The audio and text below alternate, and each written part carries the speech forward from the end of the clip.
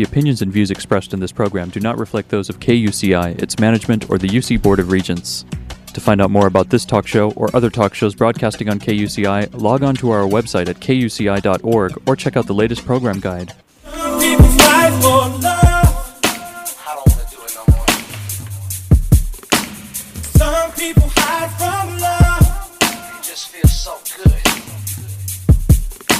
But when you gotta love and it's good like it should be, makes you never wanna give it up, cause you know that some people die for love.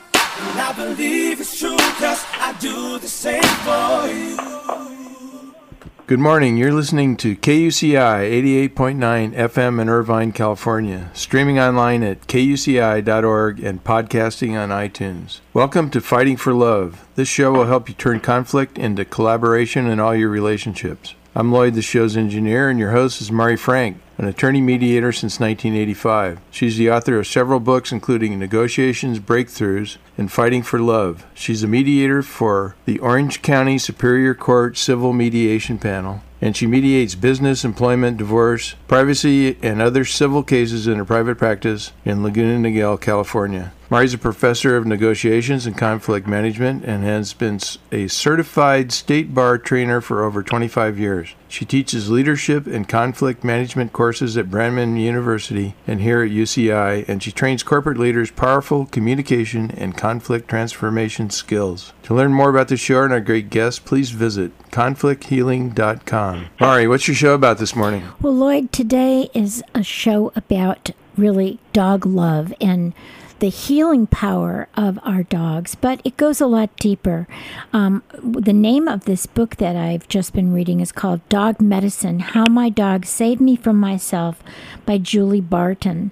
And Julie has experienced a really tough childhood and really has gone through a lot. I'm going to have her tell a little bit about it, but I wanted to read one of the testimonials on the book. It says, anyone who's ever opened their heart and asked an animal to teach them how to live, and there are so many of us, which you and I are one of them, will deeply be moved by the story of Julie Barton and her soulmate Bunker. In this honest, glorious, unself-conscious, and compelling memoir, she does great honor not only to her dog, but to the miracles made possible when logic and even language is not allowed to stand in the way of love, and that's by Pam Houston, author of Saint Hound.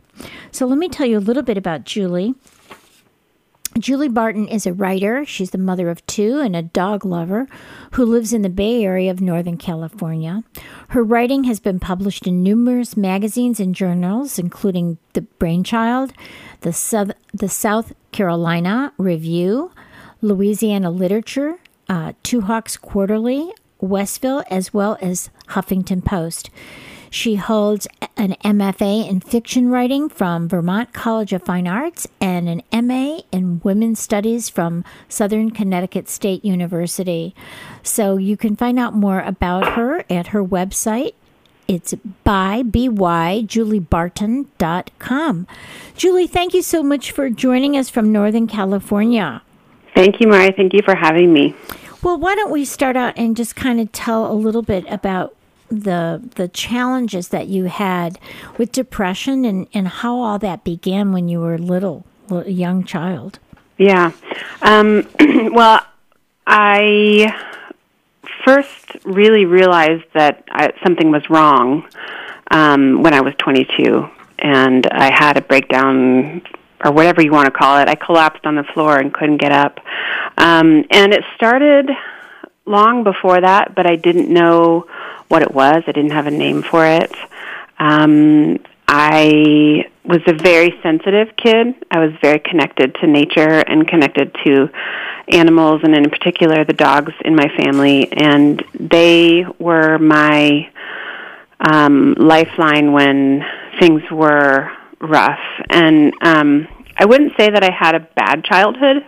I would say that I had a very difficult relationship with my sibling, and that my parents didn't know how to help us. And that left me feeling very low on self-esteem, It left me thinking nobody likes me, I can't do anything right, which is a recipe for depression. Yes. And I didn't know that that was not the way everybody lived. I just was always beating myself up in my mind. And I'm 42 now, and it's still a practice I have to be very conscious of on a daily basis. Right, right. Well, there are statistics that there are 350 million people worldwide that suffer from depression. It's really kind of an epidemic, and I know that we've had it in our family as well. And and we hear of suicides. I know of the Saddleback Church. Pastor Warren, his son committed suicide. So this is not something that we have to take lightly, and unfortunately, it's kind of a silent disease. People are afraid to talk about it. They're afraid that people, are going to judge them in a way that's really unfair, and it's kind of a rough thing. And so I think especially now that you have children of your own, you're much more intuitive, and you have that great insight as well. Yeah, well, and when it comes to young people, from age 15 to 29, the second leading cause of death of that age is suicide. First leading cause of death is car accidents, and the second is suicide. And one of the reasons that I'm talking about this the way that I am is because we need to be talking about it, especially when it comes to young people.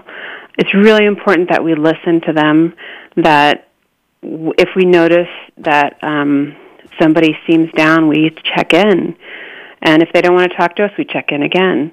And I do believe that the stigma around depression and mental illness is lifting slowly, but it's not gone yet. And that's partly why I've been speaking to so many people and being an advocate for people like me who, I wouldn't be here without the treatment that I received and the medication that I still take.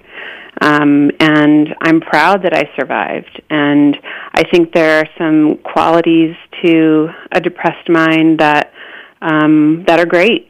There's a deep sensitivity and empathy and understanding of emotion that comes with tending towards depression, but you have to be extra careful, and you have to take extraordinary care of yourself, which is not always easy to do. And I tell people that I treat my disease like any chronic disease, because when you have major, clinical depression, it's not just a one episode thing. It's your life. It's a constant battle, and it's highly treatable. You can be treated and get well and stay well, but you can also be treated and do nothing different, and you'll still have a relapse, in which case you have to go, okay, well, here I am. It's just like a flare-up of any other disease. You go to the doctor, you get your medication changed if you need to, you see your therapist, you take great care of yourself. And so I'm just advocating for that on behalf of people of every age who are suffering, because there's so many of us.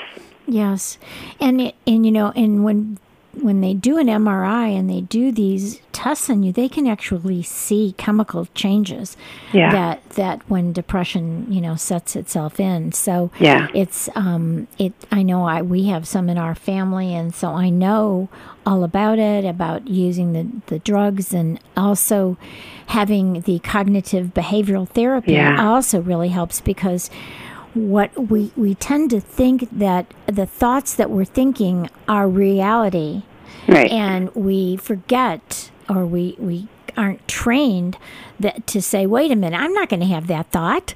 Right. Thought go away. True. I need to have, that's not really true.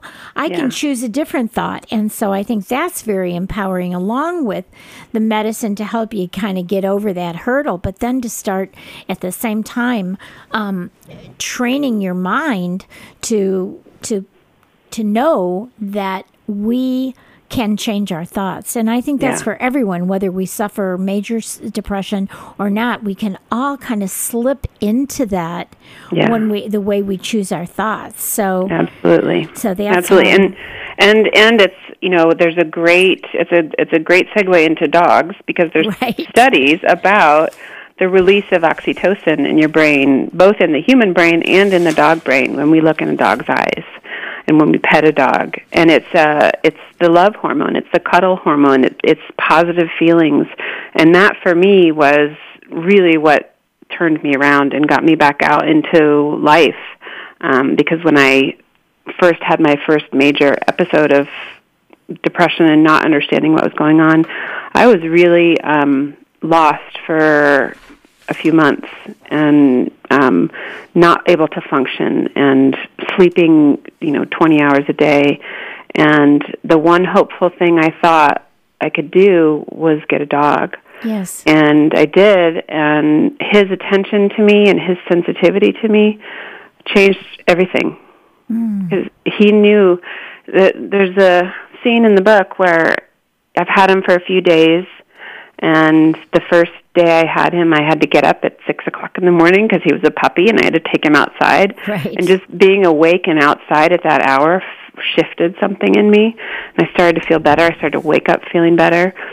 And then I'd had him for about 3 days, and I started to feel down again, and I thought, well, now I'm going to be depressed and have this big responsibility, and how am I going to? And he noticed, and he walked across the room, and he sat down on my feet, and he leaned against my legs, and he just looked up at me, and it was as if he was saying, "I see you," and I recognize that you're not feeling good right now, and I see you. It wasn't feel better. It wasn't, oh my gosh, stop. It was, I'm noticing this right now, which was exactly what I needed, because I was 22, and my parents were doing their very best to help me, and they did do so much to try to help me, but I wasn't about to follow all of their advice, and they were 75% highly annoying to me at that point. And so to have this animal as a companion who deeply understood me was like taking another blanket of iron off of my heart. It lifted me, and with him by my side, I was able to start to function again and get back into the world. Yeah, I think people who don't have a dog don't get it. They just don't understand how this dog is truly unconditional love. Doesn't care what you look like, doesn't care what you smell like, doesn't tell you what you should be doing, doesn't give you advice, right? Like parents do, doesn't give you suggestions, and doesn't do anything, just is there with you, looking at you, cuddling with you, laying on top of you, laying on your feet. And it is such a healing power. We see these guys coming back from Afghanistan with, all of these horrible things that they've seen and their post-traumatic stress disorder. And they give them dogs and look at the incredible stuff that happens, that they start to heal as well. I'm so glad you brought that up, because it's such a huge and complete transformation to see them have these companion animals who are highly sensitive to an anxiety attack, or to calming them when there's a loud noise that might startle them. And actually, that was the first time I thought maybe I could write this book and tell this story, was reading about an Iraq vet named Jake, who had a dog named Maya, who she was his medicine dog, and she would notice when he was about to start to have very severe panic attacks, and she would help him, pull him out a little bit, and she would stay by his side. And she would bring him medication, and she was a trained therapy dog, but there's something innate and beautiful in the way that these animals are such incredible intuitives and understand where we're coming from and how we're feeling, and maybe what we need. And maybe we need to go outside and go for a walk. Maybe we need to learn to be a little bit more in charge. We need to be the alpha, so we need to teach them. Right. Maybe we need to learn responsibility, and maybe we just need love. And I've told people too that I don't think every single dog is a lot of dogs. My current dog is a rescue, and we're his fourth home, and he came with a lot of issues. And I think at this point in my life, when I was doing better, it's kind of interesting that the dog that came to me had a lot of needs, and I've been able to calm him down and help him feel comfortable. So I don't know, maybe you get what you need when you need it. Exactly. And then I saw a documentary on TV about how they were taking rescue dogs and bringing them to prisons. Yeah. And so then the prisoners were there to train. They were teaching them how to train the dogs so that the dogs could go back out into the world and be good dogs and get adopted. And what they found is that the prisoners themselves were opening up for those who had been abused as children, those who had committed heinous crimes, that they were softening, they were becoming gentle, they were for the first time, some of them, were saying, this is the first time in my life I felt loved. Yeah, it's incredible. And I think there's something really remarkable to the human-canine bond, and I'm so happy that they're doing that and taking dogs that might otherwise be euthanized and giving them and the prisoners a second chance. Yes. And it's just the most beautiful thing. And my dog, no question, was my lifeline. And I imagine that if you're in prison and you're in a cold environment and there's not much love, and you have a warm, furry creature who's happy to see you every single time you approach him or her, that's a beautiful connection, and that will really soften them because love brings love, right? Exactly. and there is nothing like a love from your pet, and and I've the only other pet I ever had in my life was a duck, Butterfluff, which I won in an Easter egg contest. My parents worked and I could never have a dog, and I always wanted a dog. And then when my ex-spouse and I, and he never had a dog, so our first anniversary, we got a dog, and she was she was, for $7 at the ASPCA, we got her, and she was very intuitive. She was, our introduction to a dog. And then I've had golden retrievers, and I get it because your wonderful, wonderful golden retriever Bunker. Let's talk a little bit about Bunker, and you kind of mentioned when you got him, but let's talk about Bunker and his a little bit more about. Well, I knew that a dog could potentially help me, and my mom looked in the newspaper and found 2 family farms that had litters near us because we were in Ohio, where I grew up. And we went to the first house, and they had an adorable collection of puppies that were frolicking, but I just didn't. They all kind of ran away, and I just didn't feel a connection. And I thought, well, maybe this isn't it, or maybe this is a bad idea. And we went to the second house, which was a farm in a town called Alexandria, Ohio. And I got out of the car, and my mom was talking to the breeder, and I walked over to see the puppies who were just roaming around the yard. And this little orange fluffball puppy walked up to me and just sat down, 6 inches from my toes, and looked up at me. And it was like, he was like, there you are. I've been looking for you. Right. And I picked him up, and he licked my nose, and I was officially a goner. Yeah. And I took him home, and he fell asleep in my lap, and it was as if we'd known each other in many lives, and we finally found each other in this particular one at just the right time or something. It was like love at first sight, but it was with a dog. Yeah, he chose you. And that's kind of what happened with our current golden. The same kind of a thing. It was like he chose us. Mm-hmm. The other dogs ignored us, and he just.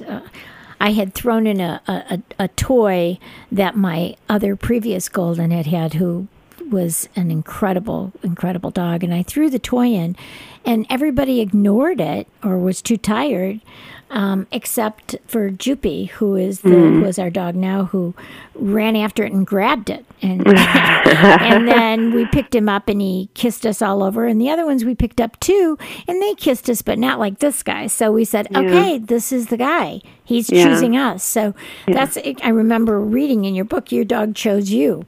Yeah. And that's what I tell people. I say, if you're getting a dog, wait for the spark.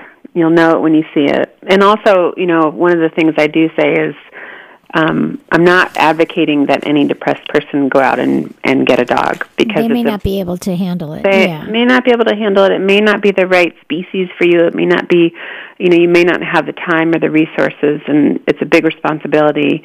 And it may not be what brings you joy. But, in whatever category it is that when you were a kid or when you were young or whenever has brought you joy and peace and something you love or think you love or you're curious about, that's what you should follow when you're in the darkness. And that's one of the things I talk about with being in the darkness and trying to find something that brings you joy. And for me, it was a dog, but one of the things that I learned in the process of going through this and writing this book is that it's actually okay to be sad. It's really okay to feel sorrow. Especially if somebody passes, when we Absolutely. grieve. I mean, we lose our dog. It's just so heart-wrenching, or we lose a family member, or someone finds out that they're that they have some terrible illness, or we go through a divorce, or some dark night of the soul. It would be disingenuous to say, "Oh, I'm fine." That's not life. Exactly. And because if we resist our sorrow, it's going to get bigger and bigger. And so go there. It's okay to go there. If somehow we decided, I don't know, maybe it's a Midwestern thing, but I see it in a lot of places that we need to always appear happy and well and okay. And that if we don't, we're annoying or we're whiners or we're complainers or what. Actually, no, because everybody, if you're able to approach somebody with your most vulnerable self, I had a really rough day, and I don't know why, but I did, and this is what I tried to do, or I'm in deep sorrow or grief, whatever it is, it's okay, and it's okay to go there. And especially kids, I say, it's okay. It's okay to be sad. It's okay to feel bad about that. It's okay to be angry. Whatever you're feeling is what you should be feeling. If you fight it, that's when we start to get sick. Right, to go into it and explore it and be conscious of it, and then to be realistic, because I think what happens is if it's so easy, on the other hand, to stay there. And that's the part that is, just knowing, that's why it's so interesting in all the cultures about grieving, that you're supposed to grieve in certain, and every religion has how long you're supposed to grieve, and you're supposed to really grieve and grieve and grieve and let it out, and then you're not supposed to grieve anymore. Do you know what I mean? Right, It's like it you're goes in supposed to waves. grieve with every inch of your soul. And then be done. Yeah, because I've done shows on that about grieving. And, if you don't allow yourself to grieve, it's going to be, like you said, whatever we resist persists. But at the same time, there is, there's a time for everything in the world. There's a time and purpose for every season. And so we're supposed to grieve. But I think when the difference between grieving and depression is when you can't get out of it. I know one of my dear friends married this woman, and she had lost her husband and he had lost his wife, and they came together, and it was beautiful. And then many years later, after when they were married, her son committed suicide. And he was there for her to grieve with her and everything, but she could not get out of it. Yeah, and we're that's talking depression. about years. So that's the difference between being sad and then knowing when, to really allow yourself to grieve, and then to recognize that you're on this planet still to be there, to go out, to walk your dog, to be in nature, to do all those things. So, but, I love this book, Dog Medicine, How My Dog Saved Me From Myself by Julie Barton. I mean, I have gone through that myself when I went through my divorce, and at first we were fighting over dogs, and I finally said, okay, you take the collie. I didn't want to fight, and I went and I got my dog Eros, and I named him Eros, the god of love.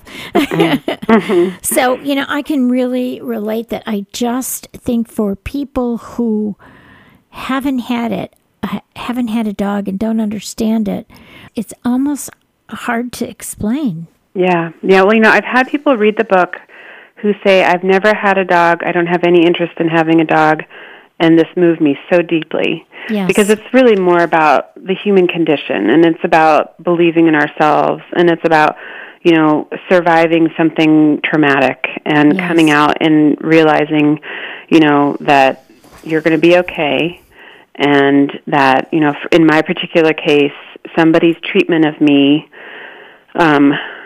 that led me to feel like I was less than. I learned over the years that it didn't have anything to do with me. And this is my brother, and he's been incredibly gracious about me publishing the book and supportive, and he is really just completely. He's a grown man now. He's not the kid he was, and talk about generous for letting me tell some of our stories about how hard it was between us as siblings. And I believed some of the things he was telling me about that I wasn't worth it, and that nobody liked me, and that I was ugly, and that I was stupid, and all of those things that I heard a lot as a kid sunk in. And it became my job to pull myself up and out of that and try to unlearn it, and to try to forgive myself for believing him. Because that's one of the things that we do as kids, right? We hear something and we think, well, that must be true. Right. And we unlearn it as we get older and go, maybe that isn't true. Maybe it's not true that I made a mistake, or that I was stupid, or that nobody liked me. And lots of times we have this sibling rivalry. Yes. And parents really need to take parenting classes, I think, on how to deal with that. Yeah, it's a tough situation, and my parents did their very best, but they missed how serious it was for me, because my dad was an only child, didn't have any siblings, and my mom had sisters. And so they really did think this was sibling rivalry, and in an average way, and as did I for years and years, until I started to, have these problems in my life where I was so down and choosing the wrong men and really having a hard time functioning. And I went into therapy, and I told them some of these stories, and they said, well, no wonder. Yeah. And I was like, what are you talking about? That's stupid. All siblings fight. And they said, no, not like this. Right. But a lot of kids go through some trauma with their siblings, so I've seen it myself, so I can understand. But we are just about out of time. I want you to give the name of your book and your website, and it's time to go, believe it or not. Oh, excellent. Went so fast. Yep. My website is byjuliebarton.com, B-Y, and the book is called Dog Medicine, How My Dog Saved Me From Myself. Well, it's really a beautiful, beautiful book, and I think that people will enjoy it, like you said, whether or not they have a dog. So thank you, Julie, and give your doggy a kiss for me. I will. And I'll give my Joopy and my Mimi a kiss for you. Oh, excellent. Thank you so much for having me. Okay, thank you so much. Bye-bye. Right. Bye-bye. You've been listening to KUCI 88.9 FM in Irvine and KUCI.org on the net. I'm Mari Frank. Join us every Monday morning and visit our website at conflicthealing.com. And we hope to have you go back with us next week. Bye-bye. Some people die for love, and I believe it's true, 'cause I do the same for you. The opinions and views expressed in this program do not reflect those of KUCI, its management, or the UC Board of Regents.